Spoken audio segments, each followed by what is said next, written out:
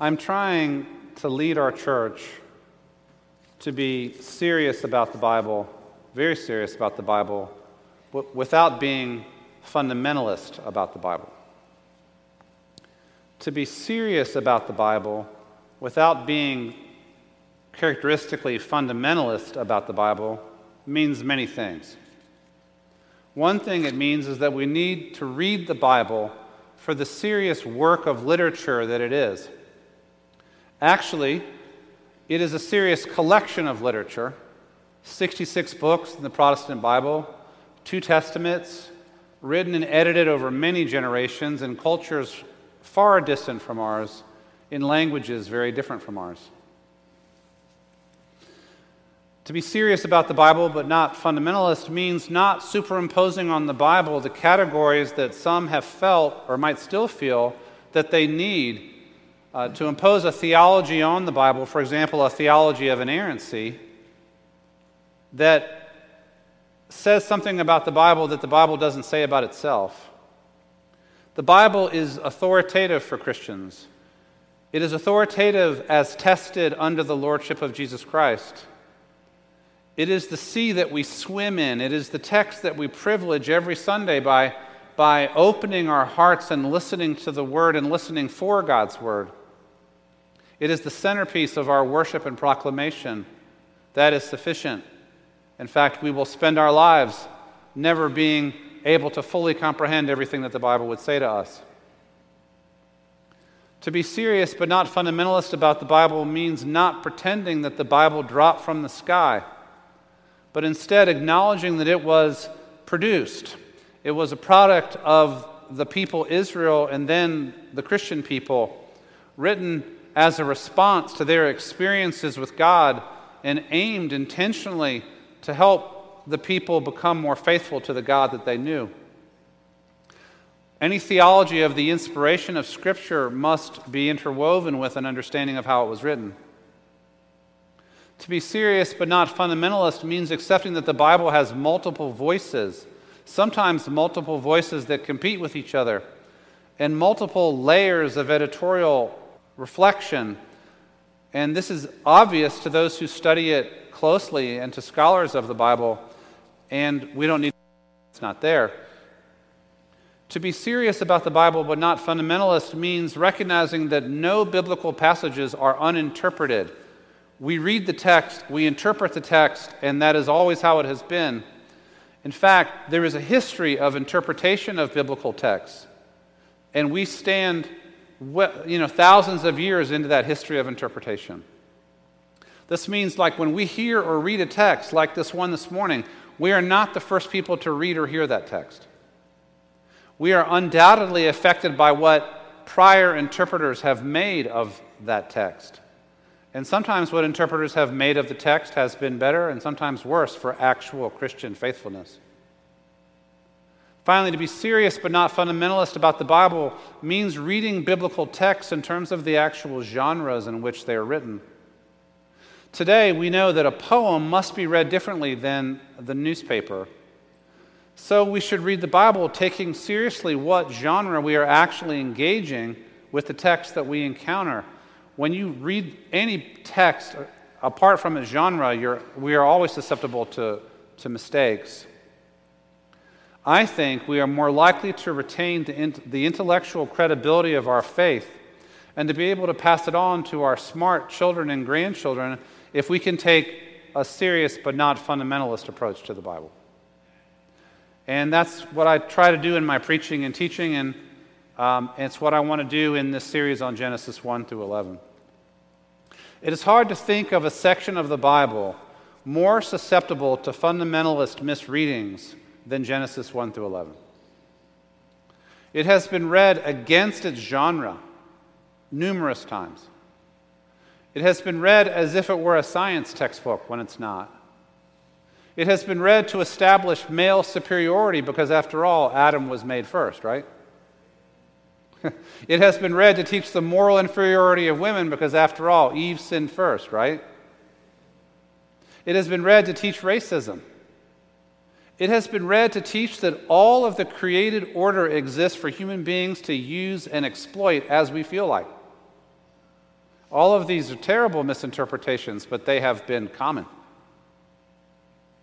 And so, how do we get Genesis 1 through 11 right? I think if we can try to get Genesis 1 through 11 right, we can do almost anything, because this is a hard section of Scripture.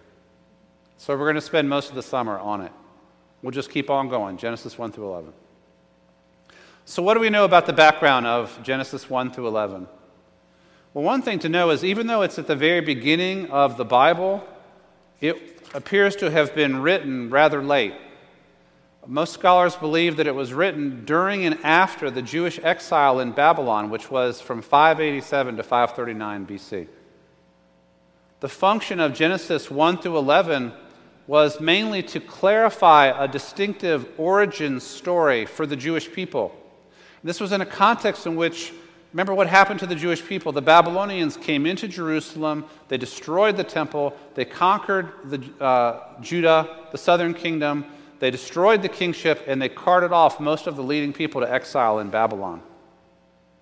In Babylon, in the context of the most powerful empire of the ancient world, that now having lost their temple and having lost all of the anchor points of their identity, the Jewish people needed to regroup. They needed to reflect on who they were and where they came from and how their beliefs were distinctive from that of the other peoples around them, and notably the Babylonians. So what happens in Genesis 1 through 11 is a brilliantly narrated primeval prehistory, a back then, here's how it all started kind of story. In telling the story, the authors of Genesis both borrowed from the local creation stories that were in the air around them, and also edited and wrote their own material. The goal of Genesis 1 through 11 is to paint the grandest possible theological picture of where we all began, of how the world was created, of who created it, what the purpose was, what humanity is, what marriage and family life are about, why things go wrong, why there's evil. And also, we neglect these often, but the birth of culture and agriculture and technology and cities, why there are people speak in different languages, and in general, what things were like in the world prior to the call of Abraham and the beginning of the Jewish story of the patriarchs and matriarchs of the faith. Genesis 1 through 11 is a grand epic narrative that reminds us of other grand epic narratives. It's more poetry than prose. It's best read more like how Star Wars opens. Remember that? A long time ago in a galaxy far, far away.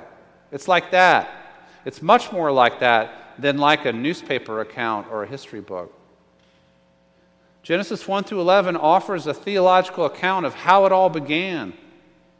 It offers it for a specific purpose, to help the Jewish people understand who they were, to help them be faithful to Yahweh, their God. And so that was why it was written then, and we will read it asking how Genesis helps Christians be faithful to the God that in Jesus. We will be very serious about Genesis 1 through 11 without being fundamentalist about it. We will ask, how can it help us to be more faithful Christians? So that's the background. So the story begins, in the beginning, when God created the heavens and the earth. The first and among the most important theological claims of the Bible are in this first sentence, embedded, implicit or explicit. And that is, there is one God, and this God is the creator of all things. This belief that we take for granted, perhaps, set the Jewish people apart from their neighbors in the ancient Near East. The peoples of Babylon and Assyria and so on believed in multiple gods. They believed that different nations had their own different gods. They believed in pantheons of gods. And their creation myths tended to feature conflict between the gods. Gods killing each other, eating each other, whatever. These theologies of the pagan ancient world wired chaos and conflict into the very creation of the world. The gods conflicted, and that was how the world came to be. No wonder our world is as conflicted. That was the idea. This had the advantage of helping to explain to people why there is so much evil and chaos and suffering in the world. But it had the great disadvantage of creating a worldview in which there was no trustworthy single God at the center, just a multiplicity of competing gods. You just wanted to get on the right side of the most powerful God, if possible. That was what you would want to do. For Israel, on the other hand, there is one God. This God is the creator of all things. This God is the one who created everything that is near at hand and everything that is so far off we can barely see it or even imagine it. For Israel, there's not a different God for rain and then for sun. There's not a God for war and another for peace, or a God of fertility and another one for death. There is one God, responsible for all of creation. The one who created the world and sustains the world is the one that we serve. And this God is good. And this God makes good things. Fundamental affirmations of Genesis 1. This idea had the advantage of helping people think of the universe as under the sovereignty of one good God. But it did leave a problem that we've been wrestling with ever since, and that is, if there is only one God, and God is good, and God made a good world, why is there so much suffering? The answer to that is suggested in Genesis 3 and Genesis 4, and we'll look at it in future weeks. But the primal message, the message of Genesis 1, is that God is not the author of evil. God is the maker of good, and we can trust this God. The fundamental refrain of Genesis 1 is, God saw that it was good. God saw that it was good. The picture of creation that is offered in the first creation story is that God made a good world. A good world. Creation begins as a dark, shapeless, mysterious, formless void. The Spirit of God hovers over the waters. It's fascinating. A lot of debates about what all that means. But then God begins to act. God acts by speaking. God says, "Let there be light." And there is light. After that, creation proceeds through a series of differentiations, teaching us that differentiation and diversity in creation are built in from the beginning, and they're good. The first differentiation is that light is separated from darkness. This has the nice effect of giving us what we call day and night. If all we had was day, or all we had was night, that would not work very well. We have both, and they come to us in orderly procession, night and day and night. In fact, in Jewish understanding, the official day begins with night. That's why the Sabbath starts at sunset on Friday and goes till Saturday sunset. In any case, night and day, the first differentiation. And then the waters that give us rain from up in the sky are differentiated from the waters in the earth, like the lakes and rivers and streams and springs. There's a dome or firmament, some of us were taught to call it, that separates the waters above from the waters below, and this dome is called sky. The waters of the earth then are differentiated from the land. So now there's earth and water, earth and sea or ocean, and both are good. And then the earth does some stuff. The earth becomes fruitful, giving us an abundant diversity of all kinds of plants and fruits and trees, and this also is good. And then in a charming way of talking about the sun and the moon and the stars, it says, basically, to light the day, God makes the sun. And to light the night, just enough, God makes the moon, and then there's also the stars. This also is good. And then God gets to work on the creatures of the sea and the air. It starts off with sea monsters. And then there's birds and fish of all types, all amazingly different types of water creatures. And these also are good. And then God turns to the land creatures, cattle and wild animals, foxes and wolves and little creeping things, centipedes and stuff. And that also is good. In all of their diversity, they also are good. All are commanded to be fruitful and multiply. All are blessed with the power to be fruitful and multiply, and they do, and have done so for a very long time. Finally, God makes humanity, Adam, a collective noun, humanity, human beings, us. And there's something unique is said about human beings. The text says that we are made in God's image, in God's likeness. Theologians have devoted so many pages of ink to figuring out what this means. I think what it mainly means is that we were created to resemble the God who made us in a unique way. All creatures matter to God, but human beings resemble God in a way that other creatures don't. And with this resemblance and with this status of being made in God's image comes a great responsibility. The part about human beings also then just quickly goes on to say that male and female are both made in God's image without any distinction.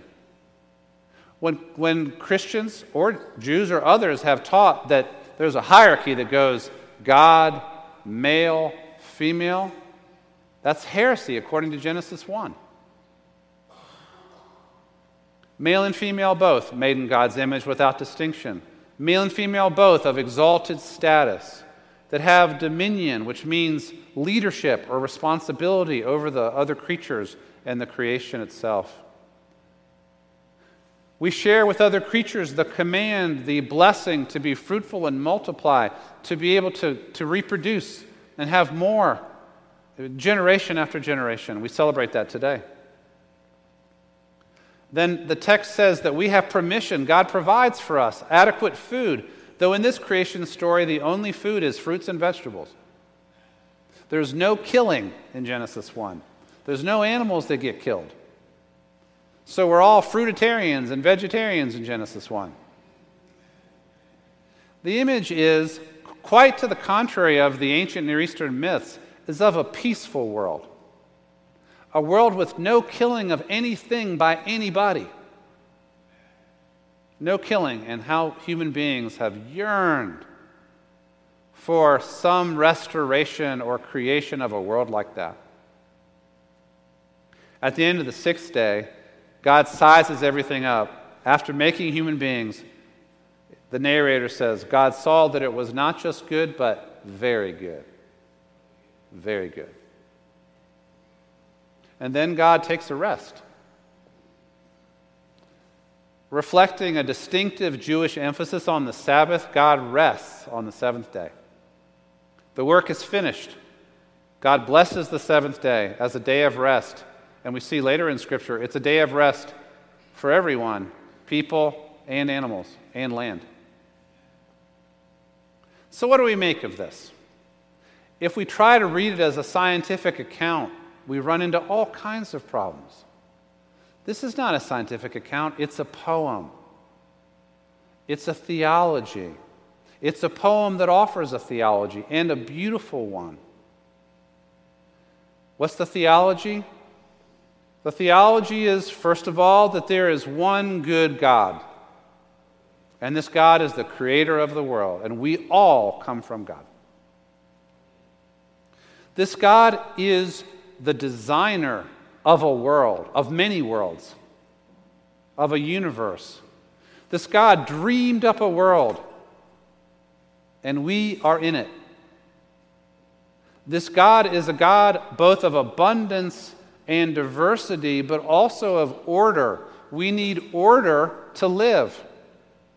We need the land to do what land does, and the water to do what water does, and we need light and darkness and day and night and clouds, and we need it all to work right. And God creates a world like that.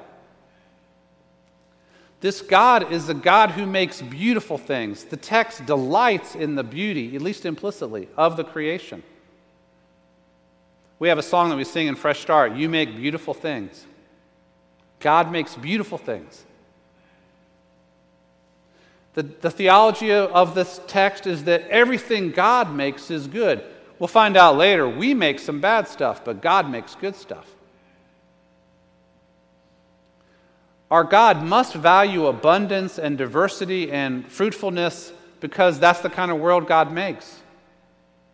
And this God is extremely creative, perhaps blessing creativity for us as well. Human beings have a distinctive place in creation. There's a grandeur, not just for kings and princes and royalty, but for everyone. Everyone, in a sense, is royalty because we're made in the image of God. We have a place of honor and responsibility.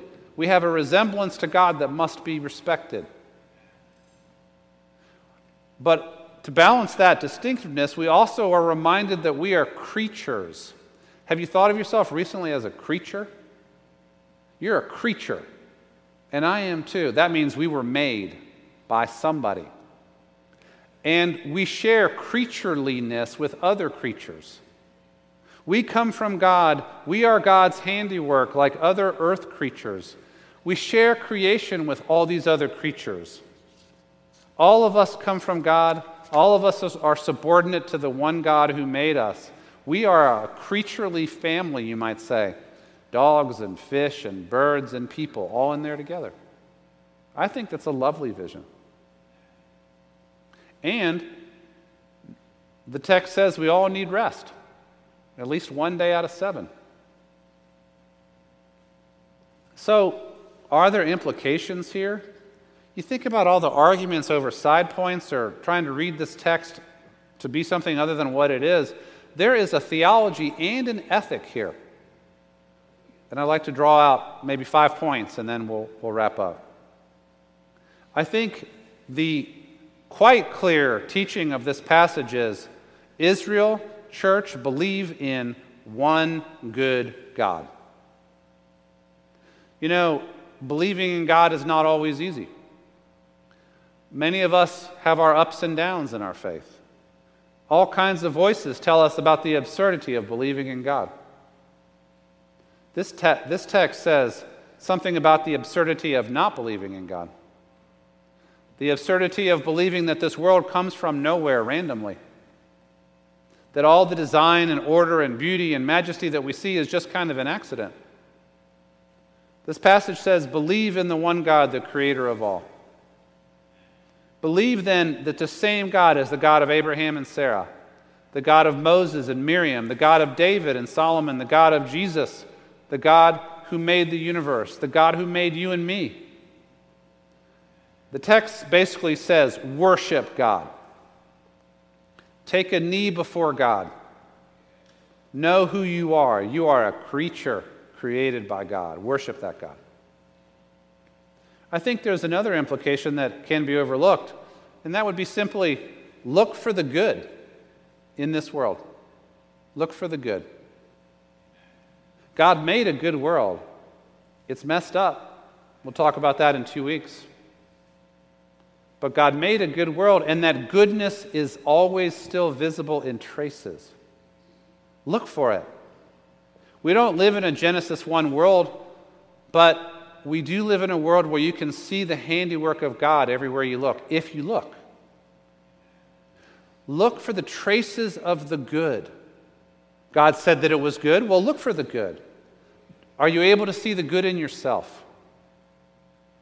Are you able to affirm your own gifts, your own dignity, your own beauty? Look for the good in other people. Look for the good in other people. See them as people immeasurably valuable, made in the image of God. Look for the good in creation itself. Everywhere you turn, you can see it if you'll look. And that leads to a good summertime point. Third point, enjoy and take care of God's creation. All of our songs today have been about the creation. Sun and moon and stars, light and darkness, animals and plants, colors and flowers, seasons and beaches and mountains, rain and wind and snow and sun and Atlanta heat. Enjoy them all, except for 100 degrees and 100% humidity. That's a stretch. But enjoy it. You know that there are some in this congregation who are lovers of God's creation in a way that can teach the rest of us. Love God's creation. Enjoy it. Notice it. Get out in it. And remember that as you get out in the creation and notice it and enjoy it, remember that we are not like disconnected above creation. It's not just the scenery of our lives. We are embedded in the creation. We are a part of it. It depends on us, but we also depend on it. We are part of a creaturely community, all interconnected, which is the basis of a concern for the environment, by the way. Not secular liberalism, but Christian stewardship. Fourth point, honor human dignity. Remember that every person is made in God's image. Every person bears a resemblance to God. Even if they have effaced that image through their own choices, they are still beloved of God. Treat them accordingly. We live in a society right now where people routinely feel authorized to degrade one another. On social media, in mainstream media, and in everyday interactions, especially those who are different from us. Remember, everybody is made in the image of God. When we treat a human being with disrespect, we disrespect God. Don't disrespect God. Respect people. And that includes yourself. But it also includes people you might consider enemies and everyone in between. And then finally, rest. I took a vacation. It felt good. Some people have trouble taking vacations because they feel guilty or something. I think it's very clear that God set us up where we need rest. We need to not work 18 hours a day. We need weekly Sabbath. It may not be on Sunday, especially if you're in church work, but it needs to be someday. We need Sabbath also from our work responsibilities that for many of us now connect us by phone all the time. Turn off the phone. Tell people they can't reach you. Throw the phone in the ocean, whatever you have to do. Human beings need rest. Does working 100 hours a week and being connected by phone the other, 60 hours or whatever it is, 40 hours, is that really working for us? Creation becomes less good when we don't rest. We need to rest. And when one another needs to rest, like in church, we need to let people rest. Genesis has so much to teach us about belief in God and seeing the good in this world, about the grandeur of this creation. Don't miss it today. When you leave, don't miss it. About the worth of human beings, about the need for rest. Next week, we'll learn about the way in which human beings were wired for relationship. It is not good to be alone. That's where we'll go next week. So come back and we will continue our journey in Genesis 1 through 11. Word of God for us today. Amen. Thank you for listening to today's Sermon of the Week. Be sure to follow us online at fbcdecatur.com and on Facebook, Twitter, and Instagram. Have a blessed week.